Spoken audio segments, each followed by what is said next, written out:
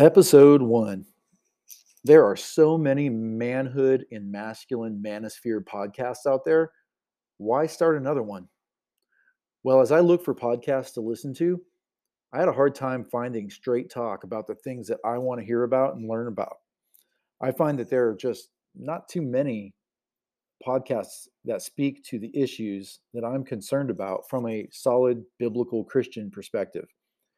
And quite frankly, most of the Christian manhood podcasts I do hear, they're really just basic devotional Christian life stuff that would really apply to anybody.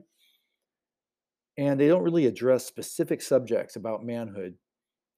And they don't really do me a lot of good. So I thought to myself, I'd like to create a podcast that I would be looking for. And I've learned so many things over the years the hard way. I wish I could go back and I could talk to my 18-year-old self and set myself straight about a lot of key issues in life, particularly as a man. And that would have given me a great advantage today. As a man in his 40s, I look back at so much that I've learned, and I'm pretty sure I'm not the only one out there who needs to hear what a more mature man has to say to a younger guy.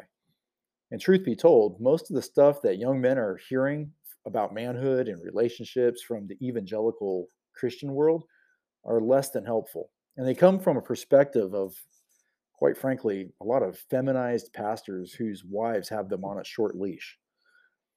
Also, I'm not really looking to make this a podcast sermon platform that takes an hour to listen to. The podcasts that are 60 minutes or more that I subscribe to, well, they better be pretty freaking important for me to give an hour of my week to. So I just want to get to the point and say some pretty blunt, straightforward insights about a lot of important things that are important to me and probably to other guys, and cut out a lot of fluff and small talk. So join me every week or more as I give my younger self a pep talk and an occasional kick in the pants.